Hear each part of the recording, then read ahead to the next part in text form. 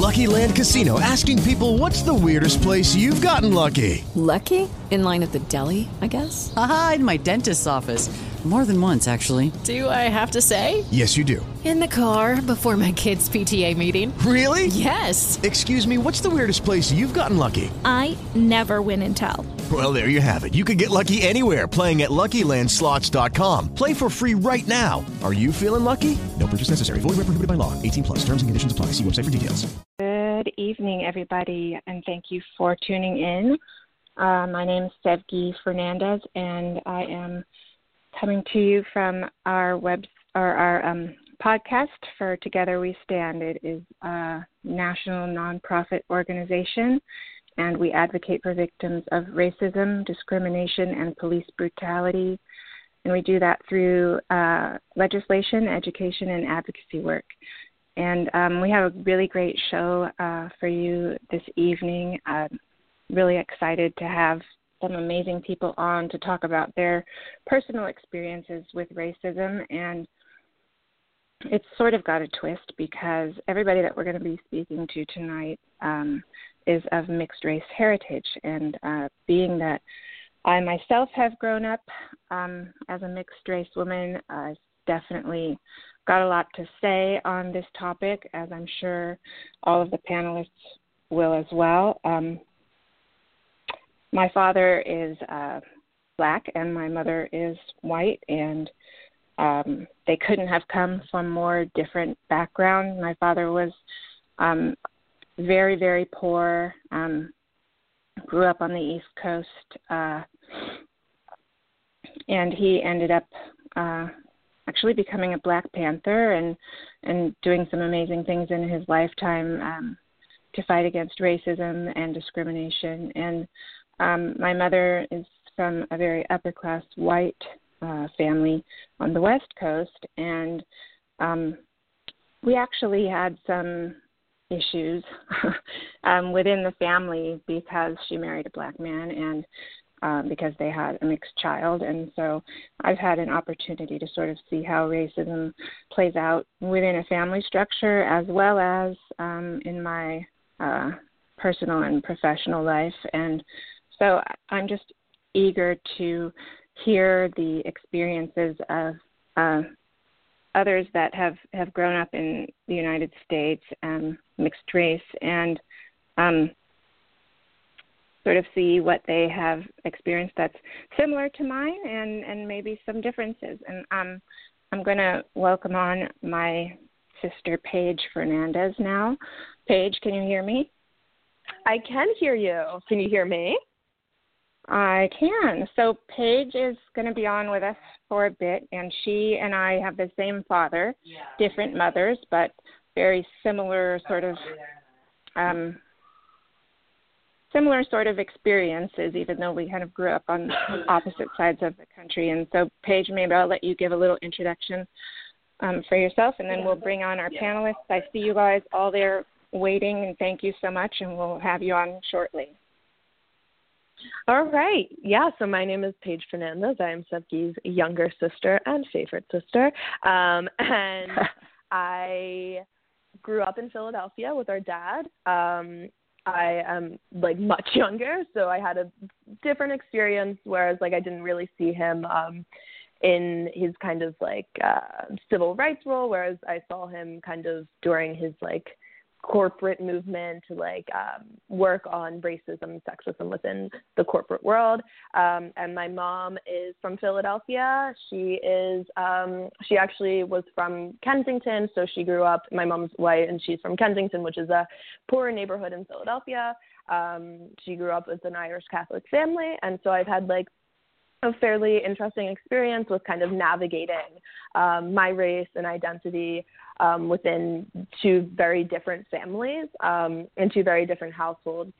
And that's kind of impacted my view on life, and I have had very different economic experiences as well, which has also kind of helped me navigate the political climate in certain ways. And I'm excited to speak to the panelists and hear about everybody's experiences with them kind of being mixed race or biracial, and what it's like to be biracial in the United States. Awesome. Thank you, Paige.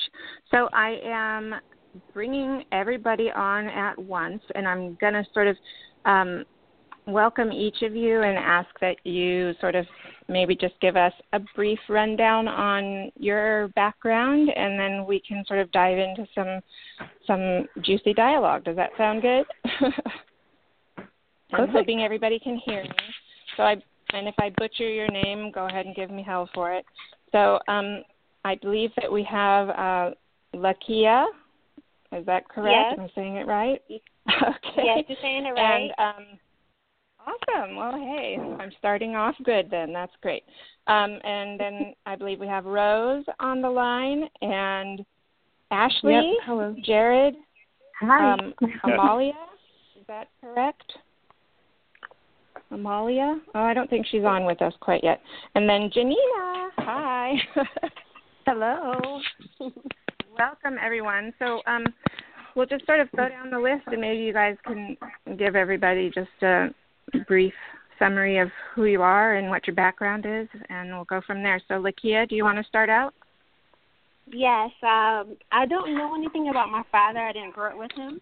My mom was a single mom, so I would just talk about what her racial background is and, of course, what I am. Is that all right? Yeah, absolutely. Okay, my mom is Native American, and she's African, and she has European in her as well.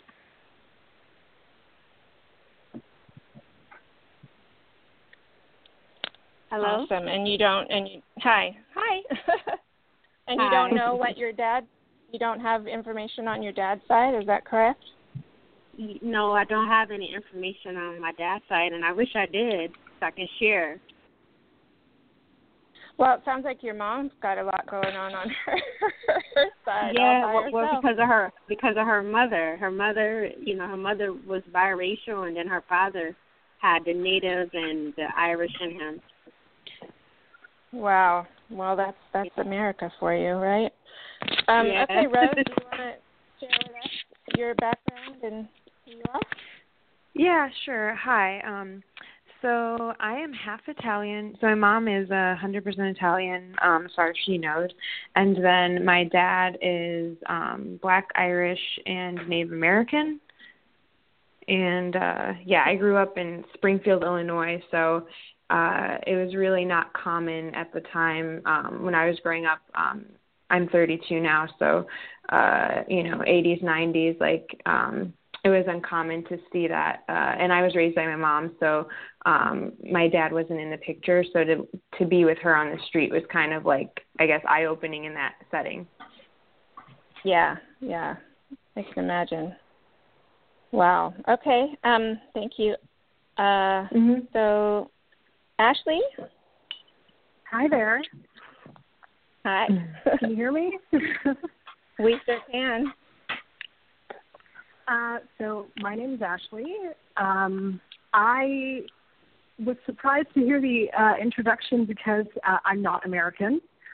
I am Canadian. So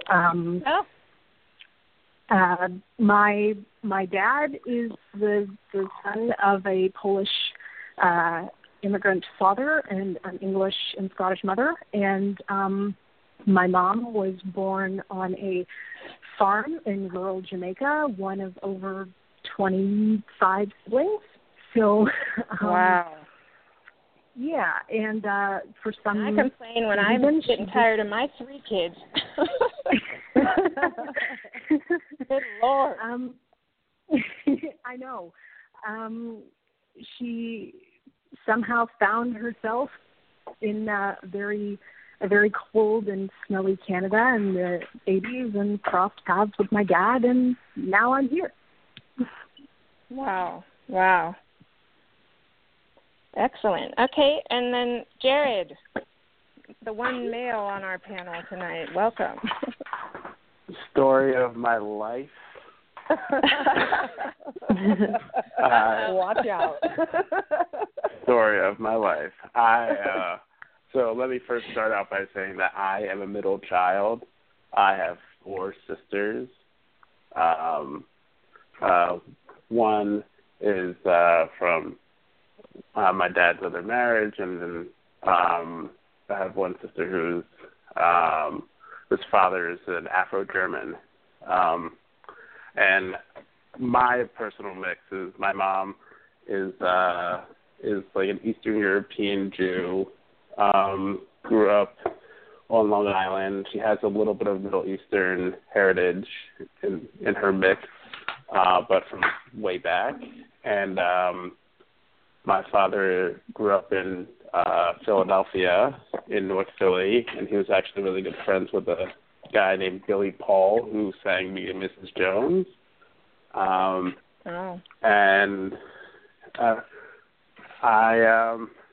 that's kind of my mix. It's right now I currently live in Philadelphia, and I'm married to a wonderful woman who's also pretty darn mixed herself, and we have a 1-year-old son. Excellent. Well, welcome. So, Amalia, is that how I say your name? I don't think I have her on. So, Janina, we'll go to you next. Tell us about Jeff. Sure. I am 38. I was born and raised in a suburb of Cleveland. My mom is white. My dad is black. I actually have some white supremacists in my family. So it's been interesting. There have been lots of secrets that have been tried, that people have tried to keep from me in particular. I'm the only person of color, well, growing up, not so much anymore because, people mix more the older we get. But at that time, I was the only person of color. And, a lot of my mother's family just disowned her. I don't have a close relationship with my father. He's been kind of in and out of my life over the years. But as a whole, it's been tricky. It's been interesting. And, like I said, I'm 38, and I find that I'm just now kind of figuring out who I am and where I fit. And I'm excited to talk about it. Yeah, awesome. Well, welcome. Thank you for sharing. It's not, sometimes this stuff gets kind of deep, and, listening to you, I flash back on some stuff in my own history, and I'm grateful that you guys are willing to sort of talk about, personal family stuff. Sometimes it's not easy. But I think it's important because I don't think, at least I don't get the sense that folks that haven't been in our shoes have any clue as to sort of some of those struggles that we go through. And so I think it's a good topic to sort of bring up. And so I think, Amalia, am I saying it correctly? Are you on with us now? Yes. Can you hear me? Did I butcher your name completely? Yeah. No, that's exactly right. Oh, okay. Hey, I'm batting 100 today. All right. So welcome, and we're just sort of giving sort of a brief background on who we are and where we come from. And so do you mind sharing with everybody? Sure. Thank you. So my dad was born and raised in Mexico City, and my mom was born and raised in Michigan. My mom was white. She moved to Mexico in her late 20s, where they met. They were married. My older sister was born in Mexico, and then due to family issues back in Michigan, they moved to Michigan, thinking it would be temporary, but they're still there. And I was born in Michigan. Wow. Okay. Well, welcome. Thank you. Thank you. So it sounds like we've got people sort of spanning all over the place, and I'm excited to hear that we have someone up in Canada because I'm curious as to, what the climate is up there. And I don't know what the age ranges are for everyone here, but I know, I don't remember who said that it was sort of, was it Rose that said that it was sort of not common? Were you in Springfield, Illinois? Was that you? Yeah, that was me. Yeah. I'm shocked because I have 3 boys, and if I can remember what their names are on a given day, then I'm lucky. So I'm but I'm getting ready to turn 44. Hiss, hiss, boo, boo. But, you know, when I was in school, like I grew up the first 13 years of my life living with my mom in her household with my grandparents. And my grandfather was really, really great, but my grandmother, like, had serious issues with my dad's existence. And, like, I was a sort of constant reminder of that. And I was there was only one other mixed kid in my school at that point in time. And, you know, I have 3 boys now, and they're mixed with all kinds of everything. And, you know, they go to school where I actually went to elementary school, and it's just like this sea of multiculturalism everywhere. And it's a beautiful thing, but, like, it wasn't, like, when I was a kid, it wasn't very normal to see around. And then it went through, like, the phase where, you know, being the light-skinned girl was, like, the it thing. And then, you know, now here we are where we have, you know, mixed people everywhere. But I'm wondering, like, growing up for you guys, you know, was there a community, or are you finding that now as you're getting older you're finding sort of your own community, or how did that work for each of you? I'm happy to jump in. I didn't grow up with very many mixed kids. There were maybe 5, and I'm 30. I'll be 39 in February. And it was, looking back as an adult, looking back on my childhood, I didn't even realize some of the things that were happening, and I'm sure that some of you have experienced it as well, because being the light-skinned kid, you know, you don't fit in anywhere. You're too dark for the white people, and you're too light for the black people, and kind of nobody wants to take you in. That's how it was for me, and that's how it was for a long, long time. And I have a stepson who is 21, who is mixed, black and white, and then I have my 8-year-old who, my husband is black, so he's, you know, 3/4 black, 1/4 white. You look at him, you definitely think he's black, but then people want to comment on his good hair, right?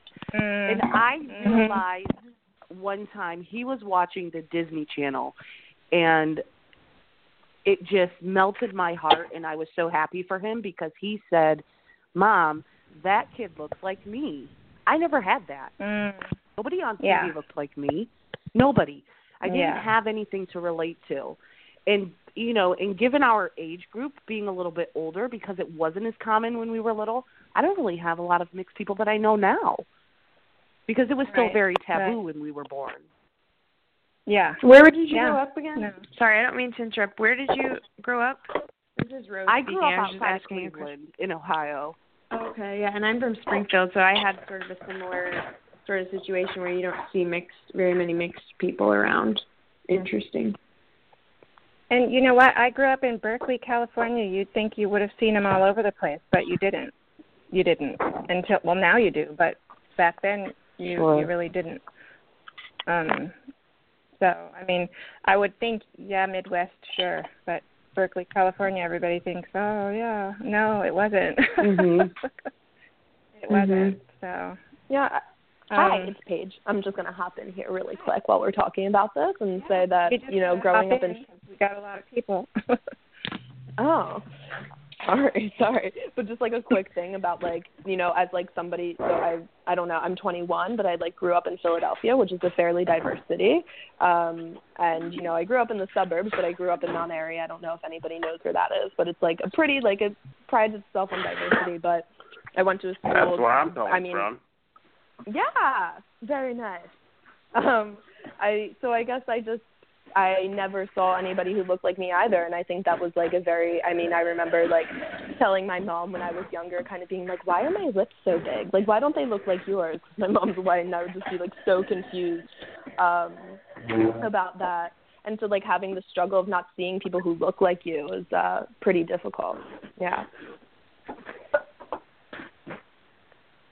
I had the experience growing up where, like, most of the people looking like me were basically my sisters. And it just, there were a few families growing up. I grew up actually in southern New Jersey, not Cherry Hill, New Jersey. You have to say that all the time. But it's a place called Willingboro. It was famous for a lot of track stars like Carl Lewis. So there were very few mixed families. It seemed like there were a lot of families where both parents came from very similar backgrounds. And also I grew up like being the only Jewish boy in the town at the time.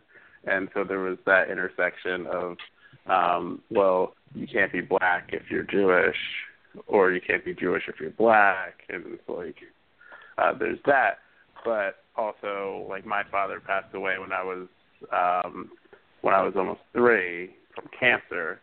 So there was a lot of stigma around that, and a lot of people not really understanding how to deal with somebody who talks like I talk, or who won't use like certain language to degrade people, or stood up for my white mom, you know. So. Yeah, I hear you. You talk like a white boy. Is that what they gave you? Oh yeah. Oh, I mean, if we're going to be blunt about it. Oh yeah, Carlton. Yeah. But can you do the dance? You know, can you do the Carlton? That's the most important part. You know what? She's still alive. She can have it. My sister is probably like, what are they talking about? These old people. Oh my God. Yeah, you're not wrong. Whatever. You're not wrong. Yeah, I'll keep it. Okay, I mean, but how many of us, like, at some point were told because they didn't really know what box to put us in? Not that we need to be in a box, but how many times did you hear, I don't really see you as black, though? Oh, all the time. Yeah, I heard that. Time. And people say that, and they think it's a compliment. And as I'm older, and people still say that to me, my response to that is, well, you know, that to me says a lot more about you than it does to me, about me, because that means I don't fit in that space that you think I should fit in, because I don't talk a certain way, I don't behave a certain way, I don't fit your stereotype of a black person. And then that just kind of makes people go, oh, shit. Oh, wait, are we allowed to say that? But that's what happens. I mean, that's what happens every time, you know? Yeah. I love it.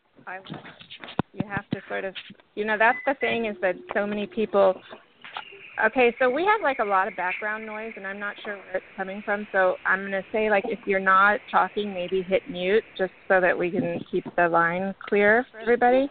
But I think, you know, race has been like so taboo to talk about for so long, but people don't realize like that their little comments are, you know, offensive. And so, like, I love it when I hear people actually, like, calling people to task on what they've said, and just, like, to get them to actually think for a second about, like, what just came out of their mouth. Like, you know, my grandmother used to say, you know, things like, you know, well, you have black people freckles. Like, what's a black people freckle? Like, because they're not red, apparently. Like, you know, and it's just like, did you really think about what just came out of your mouth? Like, really? God, they don't. It's crazy. And like, you know, and I think that it brings up an important point in that, like, I don't think people really look at what their sort of internal biases are. Like, my dad talks a lot about implicit and explicit biases in his books, and I don't think that most of us sort of examine what those are. And I think that being mixed, you sort of tend to be more in tune with that sort of stuff, just because we find ourselves in the middle so often, or so often not fitting into one category versus another. And I think that, you know, there's so many stereotypes of what a person is supposed to be. And like, I'm sure you all have gotten that, like, question, like, what are you question, like, when people are trying to figure out who you are and what race you are and all of that. And it's just like, I'm not a person, clearly. I'm not fitting into your like categories. So what do you do with me, sort of stuff, and it's pretty frustrating, I think. But Janina, was it you that was saying that you had some white supremacists in your family? I do. Obviously my mother's side, she's the white one. Her mother's side of the family is who they are. And pretty much my grandma, my maternal grandmother, she's fine with everything. I mean, I've never had an issue there. We couldn't be closer. But her side of the family, it's always been something that's kind of, hush-hush, but everybody knows about it. I mean, I have some cousins that I went to high school with, and they didn't know that they were my cousins because they don't have black people in their family. And Wow. the rite of passage for the men on that side of the family was to read Mein Kampf. I have a cousin who, when they turned 18, their father took them and made them get racist tattoos. I have a cousin who is a little bit younger than me who is a very accomplished chef in the Air Force, and he actually was all lined up when Obama won his second term. He was going to be the head chef for Air Force One. When they started vetting him, he couldn't get the job because of people in our family and what they were affiliated with and things that they have done. Wow. So wow.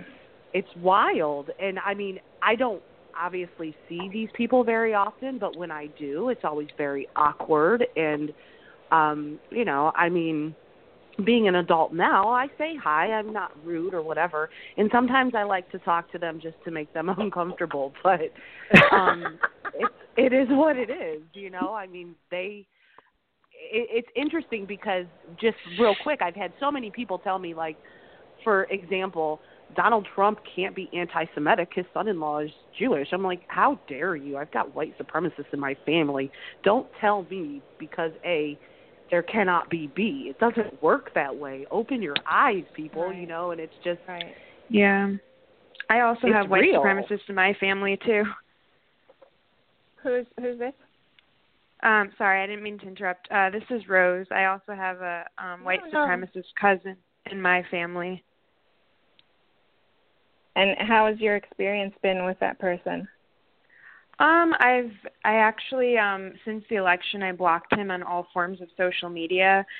He tends to resurface, and I feel like the election just made him I really think he's got some weird stuff going on because he texts me Nazi stuff all the time, not directed towards me. We actually our relationship's kind of weird because it's weird. We'll be on the phone and everything will be fine, and he'll say oh yeah, I love you, give your love to my mom. He's on my mom's side. He's Italian, but he lately the past couple years has basically said that he's not Italian anymore and doesn't identify as being that at all, and he's just he's white and that's all he is. And but yeah, so I had to block him in all forms of social media because he just kept texting me night and day all this crazy stuff that is from this website. It's a white supremacist website. What's it called? Stormfront, I think that's the name of it. Yeah. And it's just the most terrible stuff that you would ever read about everybody. He basically hates everybody, but then at the end of the conversation he'll be like, oh, love ya. So I'm just you know what, I can't have this person in my life right now. It was just too time consuming, and I kept trying to change his mindset and it didn't work, and it was too much for me to deal with. So I've blocked him. But it's weird because everybody does know that we are related, and there are other people in our family that are also mixed, but I can't have him in my life. So it's interesting to hear that other people have also similar situations. Yeah, and I think that this whole election thing has been a catalyst for a lot of relationships shifting and ending, and I've been hearing this from a lot of different people. So I'm wondering, for everybody that's sort of not chimed in as much, if you've had any experiences like within your family that have sort of been trying as far as fitting in because you're different than part of them, or I can does anybody else have chime in? Sure. So I think I'm the only one here who's not American, and I don't want to diminish from the very real and overt white supremacist sentiments that are in people's families. I mean, I can't even imagine my white cousins reading Mein Kampf. But I do think that white supremacy is so broad that it's in every family, and to some degree. And it's not always that overt, but my parents told me that even, when my white dad brought home, like a hot black chick named Gloria home for the first time, his dad said, "That's great and all, but why couldn't you find a nice white girl?" I'm not trying to be racist or anything, but, really? And sort of throughout their relationship, I mean, I know that when they got married, there were pastors who refused to marry them because they were an interracial couple, and this was in Toronto in the 80s. In sort of the city that's the pinnacle of multiculturalism in the 1980s. You had pastors who would refuse to marry interracial couples. And my parents told me that when my mom was pregnant, they had conversations about, well, what do we do when our kid comes home and says, Mom, Dad, kids are asking why I don't look like either of you. What are we going to tell her? And it's funny because, I mean, I don't really know that ever happened, but there were definitely moments in my family where things got a little weird. People said some things, and I think that to me, it's just a reminder that when people ask things, at least in my perspective, when people ask things like, "What are you?" they're trying to see whether or not it's safe to unleash all those biases that they know that they already have. Like you were saying, when you ask someone, well, what do you really mean by that? What do you really mean by you don't sound black? I mean, the only logical solution is that they associate blackness with being unintelligent, with being of a lower socioeconomic status. And right. I think that being mixed race is sort of this space where people feel like maybe because you are racially ambiguous, or you have light skin, or you have, quote, good hair, that you are this safe space where they can say things to you that maybe they wouldn't say to someone else. And they right. yeah. negotiate that with you. Yeah. Yeah. Yeah. Hi, this is Jared. I just want to jump in really quick, if it's okay. Yeah. Yeah, of course. So, in my family, so most of the prejudice from my extended family actually came from my father's side of the family, and I think it's like a lot of internalized oppression happening there, but they had a term for my sisters and I that was the tainted babies, because we were babies at the time. But they used the same logic that a lot of like white supremacy groups use, like diluting the gene pool, or saying that there's no way that we can ever be accepted as black, and they have to cast us out as though like we're a wolf cub that just got a broken leg or something. And whereas like my mother's side of the family, which like they have this whole policy like family is family is family, and they did some personal work long before I was aware of it, and had a lot of conversations to just get right down to their values. Like, do we value family? This person's a member of our family. We value this person. Right. Like, very basic logic, but a lot of energy goes through your heart when you have those conversations. Sure. Even though I do have members of my extended family who at times looked at me like I had three heads, but there was somebody next to them to slap them in the back of theirs. So it was just like, remember family? We were like, oh, yeah, right. Yeah, I don't really talk to those cousins for some good reasons. But I just want to share that my most of the prejudice in my family came from the black side, and because of that, my sisters and I were actually cut off from our heritage, our black heritage. That way, we had to get it some other way, and we were lucky enough to grow up in a predominantly African American town, African American, lower middle class to middle class, I guess. African American town. So it never, our identities as black people didn't really come from our family. Our father's side of the family came more from our peers. Got it.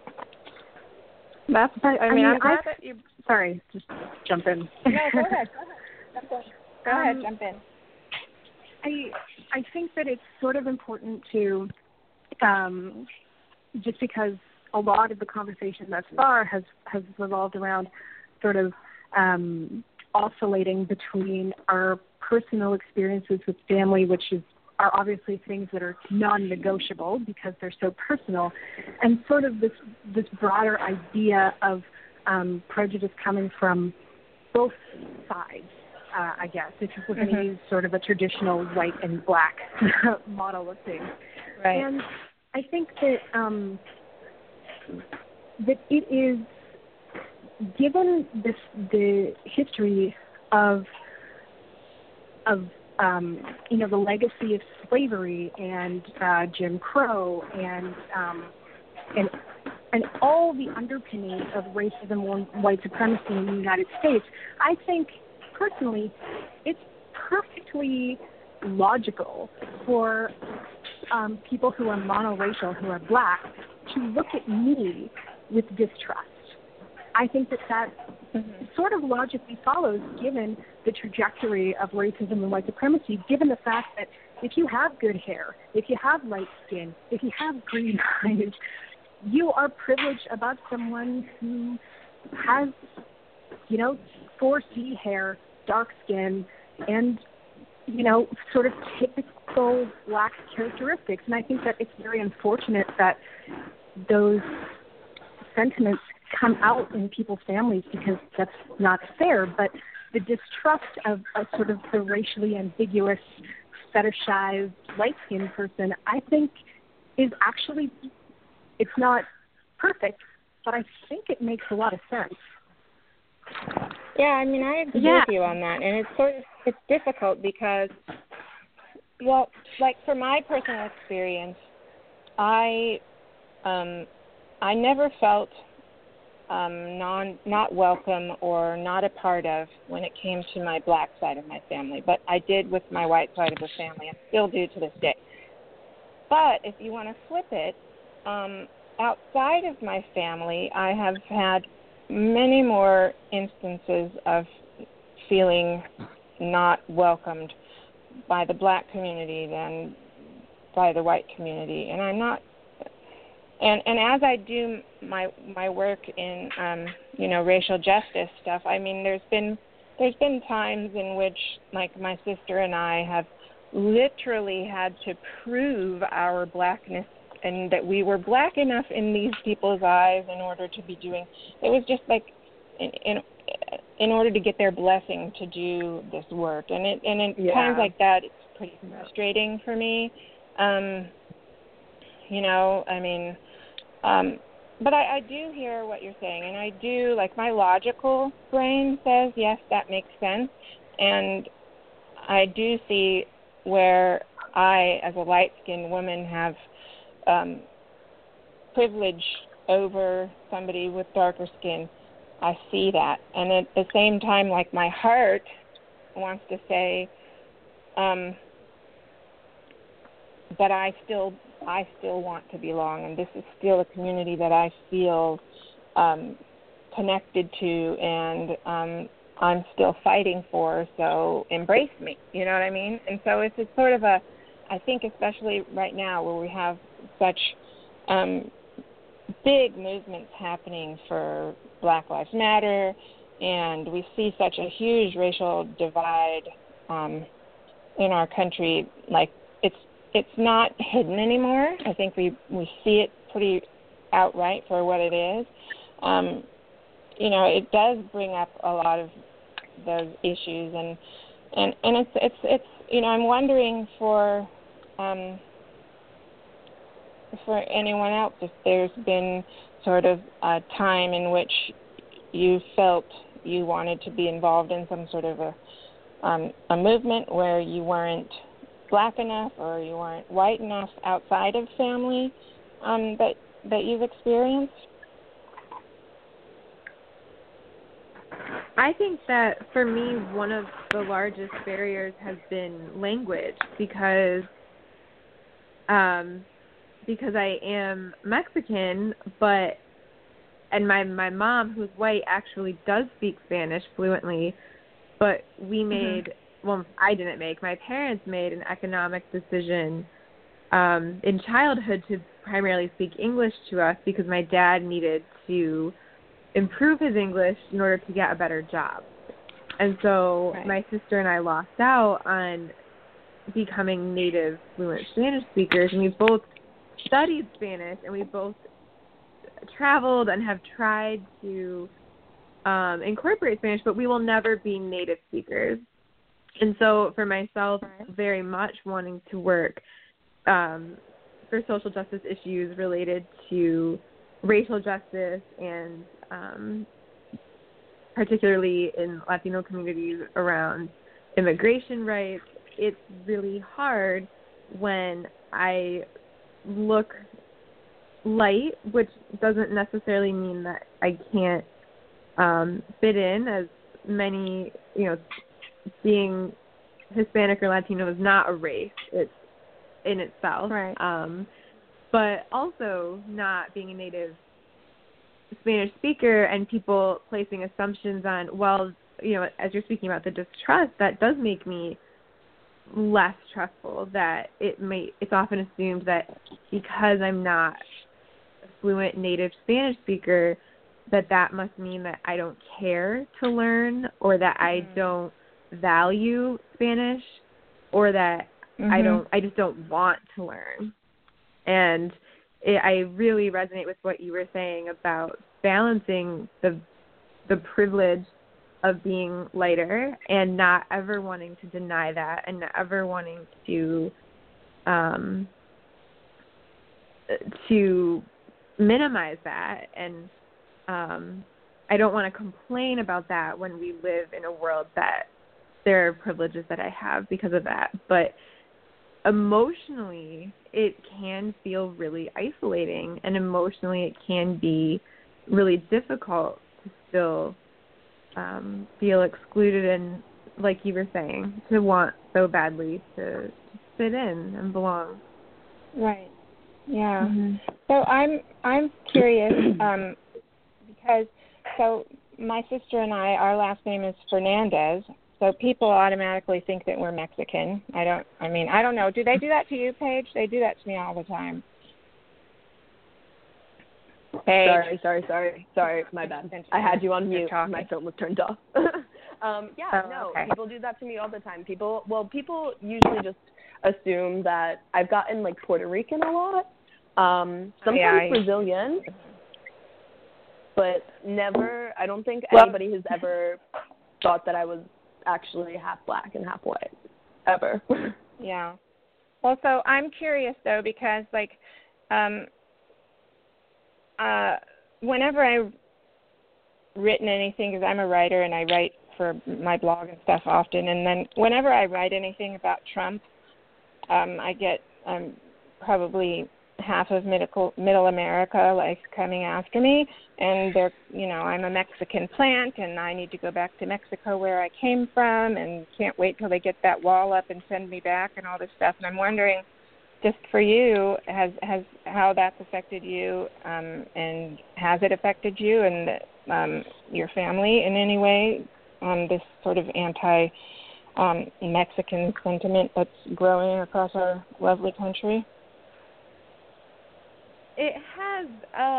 So I live in Philadelphia right now, and I'm really lucky that in many ways I'm sort of in a liberal bubble where I am right now. But I do feel really, really protective of my father because he works in a small town in Michigan at a really small company, and if I had to bet, I would say that 99% of the other employees there voted for Trump. And it could be coincidental. I do feel like I've heard him talk about having more interpersonal conflicts at work within the last 6 months. And I think that he is a dark man with a thick mustache and a thick accent, and I worry that his coworkers. I've always worried about this, and I've always been protective of worrying that people assume that he thinks slowly or that he is less intelligent because he speaks more slowly and with an accent. And the way that I've seen that increase around this election time is hard. It's hard for me to believe that's coincidental.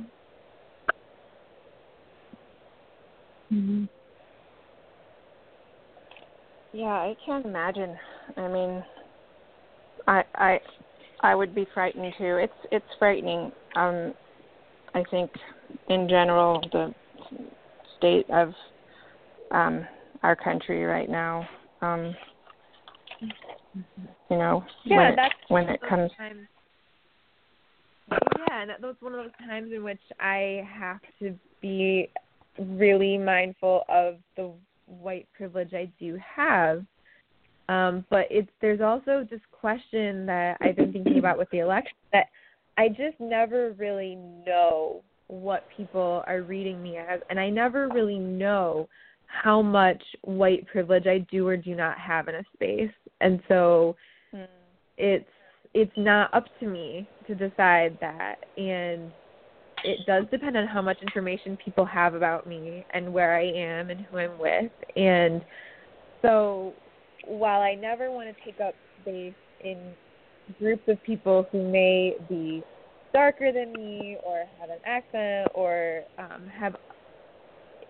not have access to the privilege I have, I'm mindful of not taking up space in those groups, but I also recognize that whatever amount of privilege I have is also really fragile and is malleable and changes. Right. Yeah. Can we talk about that a little bit? This privilege that you feel like you have, maybe because you're a lighter skinned person, because I'm having a hard time with it. Like, I'm hearing it like you said, logically it makes sense, but I think in reality, it's not real. It's not my reality at all. Yeah. Can I say? Oh, sorry. Well, I mean, what does that really mean when you say that? Because I don't know. I feel like in my personal experience, the only time I can say that I may have experienced that on some level was when I dated a white guy. And I was light enough that people didn't really know what I was. So I didn't get this look or treatment of, ooh, what are you doing with a white man as a black woman? I mean, I guess that's really the only, but there was always still something. It was never completely okay, you know, and I have definitely experienced more racism in general with being married to a black man, no doubt about that whatsoever. But the way that I see it, at the end of the day, even though we may or may not all, I'm not sure what everybody looks like, but if we are all on the lighter end of the color spectrum, you're still not white. And when it comes down to it, somebody is going to remind you of that every single time if it benefits them to do so. And I completely agree with that. And I think that's what I mean when I talk about how the fragility of my whiteness. But, for example, in public spaces, there are times when I am read as white, and there are times when people, even if they know I'm Mexican, like someone else was saying earlier, they will use me as a bridge and say things to me that they think that they are talking to another white person in this moment. And I realized, like, I had a coworker say to me once, she made a really, really racist and misogynistic comment about a presumably Mexican woman passing by with her kids. And I was obviously very upset by that, and I spoke out about it, and I said, you know that I'm Mexican, right? Like, why would you say that? And she, not even if I weren't Mexican, it still wouldn't be okay, but that was what just instantly came out. That was my reflex. And she said, but you're not that kind. Oh, Jesus. And I don't know what, that's ridiculous. I don't know what that kind of Mexican is, but, you know, while I wish that people would, and sometimes emotionally, right, from the heart, I wish that people would see me as that kind of Mexican, whatever that kind of Mexican is, because that's how I feel. Yes, I am that kind, whatever that means. But that was white privilege, and if that would have been a more violent moment, I would have been marked safe, because in that moment she was perceiving me as white. Okay. So when I can appreciate that. No one looks at me and thinks I'm white. They might look at me and not think I'm black, but no one will ever look at me and think that I'm white. Me too. This is Rose, and I'm darker. Yeah, and I can certainly understand how, like, we don't have the same experiences, and sometimes I am perceived as white, and sometimes I'm not, and sometimes I don't know, and sometimes I am and then I'm not. I mean, a lot of times people will think I'm Greek or Italian or maybe Middle Eastern, so I'm sure many people can relate to it. I've gotten it all. Right. I've definitely gotten the ambiguous ethnic person thing. Go ahead. Especially like with undercover cops and TSA. They look at my ID and then assert that I'm lying about who I am. I remember the first time that actually happened. I was 17, and just picking up the car from the shop with my mom, and then two undercover, unannounced detectives backed me up against the wall, kept on calling me Carlos. I'm like, I don't know who this Carlos guy is.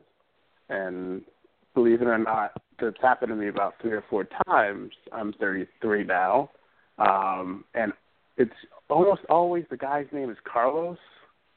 I don't know who this guy is. I don't know how he gets around. I'm glad he's mobile, but whatever. I'm not him. And TSA will think they'll ask me things like, "When was the last time you visited your home country of Morocco?" I'm like, I'm like, never. And they're like, "Wow, your English is really good." I'm like, "Speak it well, yes, because I was born here." It's very interesting. Also, my wife passes for white a lot of times, and so when we're traveling around, like in the car, I'm acutely aware that at some point there's going to be a cop following us for at least a mile, you know, or like I live in Philadelphia. I live in like Mount Airy section of Philadelphia, and so I'm like a 25-minute drive from Center City, and there have been a number of times when a police officer, a cop, whatever, I don't know, just followed me that entire distance back home. Just like checking my license plate, you know, pulling to the side, making sure that I'm not that I'm driving the right speed, just doing all the things, like trying to catch me on something. And you know, I've been stopped and frisked at times, and the entire time people were still asking, like, "What are you?" You're dark enough to be a problem. Yeah, I'm somewhere between spicy mustard and caramel. Well, you know, I can tell you that my husband and I have been pulled over, and the officer has had the license, registration, run the plates and everything, and then we'll come back to the car and say, "Do you own this car?" because it's too nice for us to have. I mean, that stuff happens, and people don't, you know, they don't believe it. They're like, "You're overreacting. This isn't real." No, this is very real. This is our reality every single day. Yeah. Right. Once when I was in Upper Peninsula, because I was with my boyfriend, and we were going on a road trip to my grandparents' old house, and my boyfriend and I were almost there, but we decided we'd get a hotel for the night. And he's Asian, like Filipino, and I'm mixed, and we're like not the same skin tone, but like we I don't know, like sometimes could maybe look in the same general tone, whatever, but at the same time it was just weird. They decided they didn't want to rent to us, the hotel for the night. It was like the weirdest thing. It was like he went in, asked "Oh, is there anything available?" and then suddenly it was like they saw me, and then it was almost like the fact that we didn't match. They were just like, "Oh, we actually don't have something," and then we were just like, "Wait, what? Wait, what the fuck?" It was the weirdest situation ever. That was super weird, and we couldn't quite figure it out. Does anyone get into that whole questioning, "Oh, could it have been? No, really?" That happens all the time. Yeah.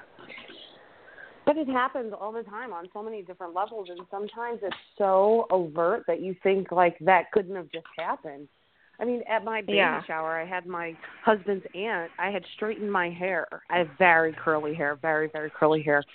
I had straightened my hair, and she said, "You look really nice today. You look like a black girl." I'm like, "What?" She said, "Your hair." Oh, my God. And I just walked away. And this is a black woman God. speaking to me like Oh, this, my and I'm just God. like, that just happened. Yeah. You know? And wow. I can't wrap my mind around those type of things. I don't understand it. I don't know where it comes from because I wasn't raised that way. That's not who I am, but it happens all the time. All the time. And I think, white people don't deal with that. They don't. No.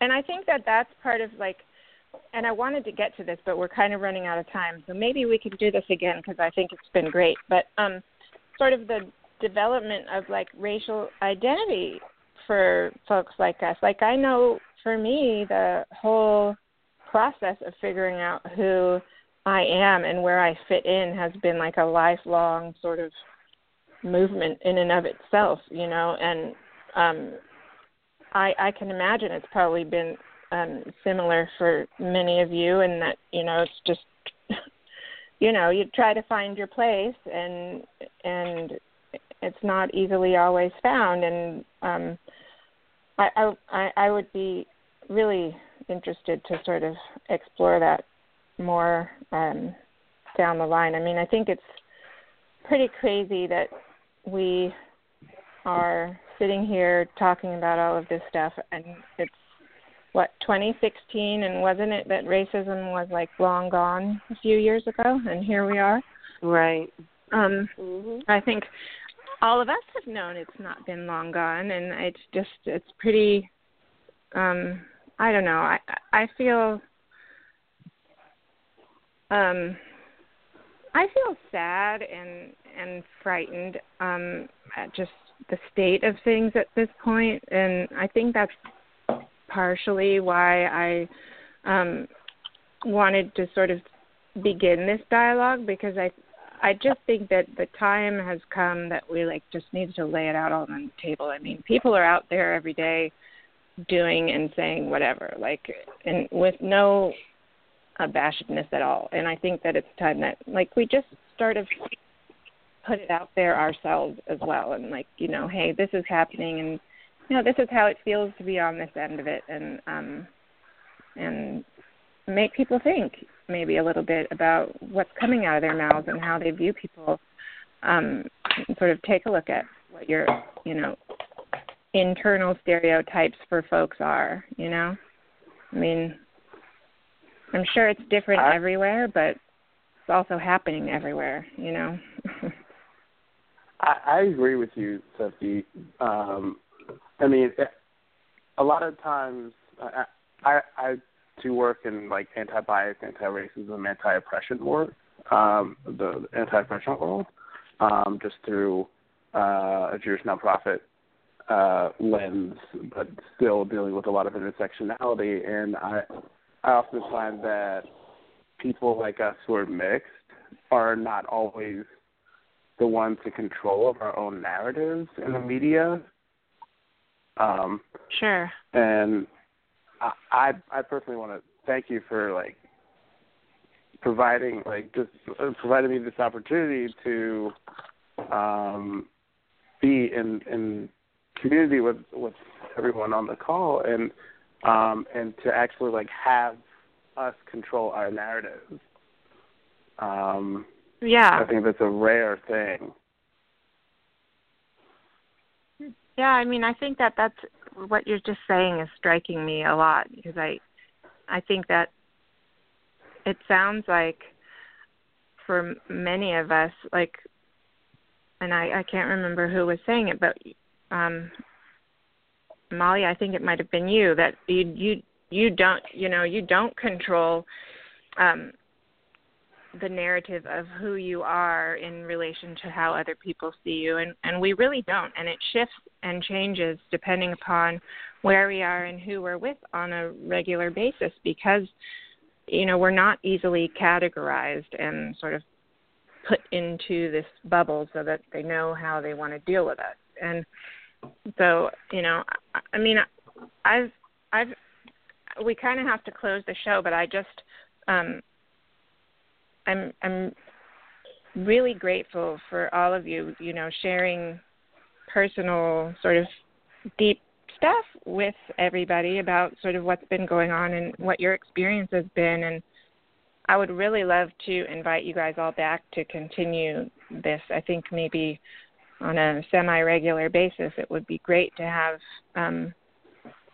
sort of an ongoing dialogue as we sort of move through this point in time in our existence, and with all of the turmoil in the world regarding race. And I think it would be definitely beneficial for myself, and I think the listeners, to sort of get more of an insight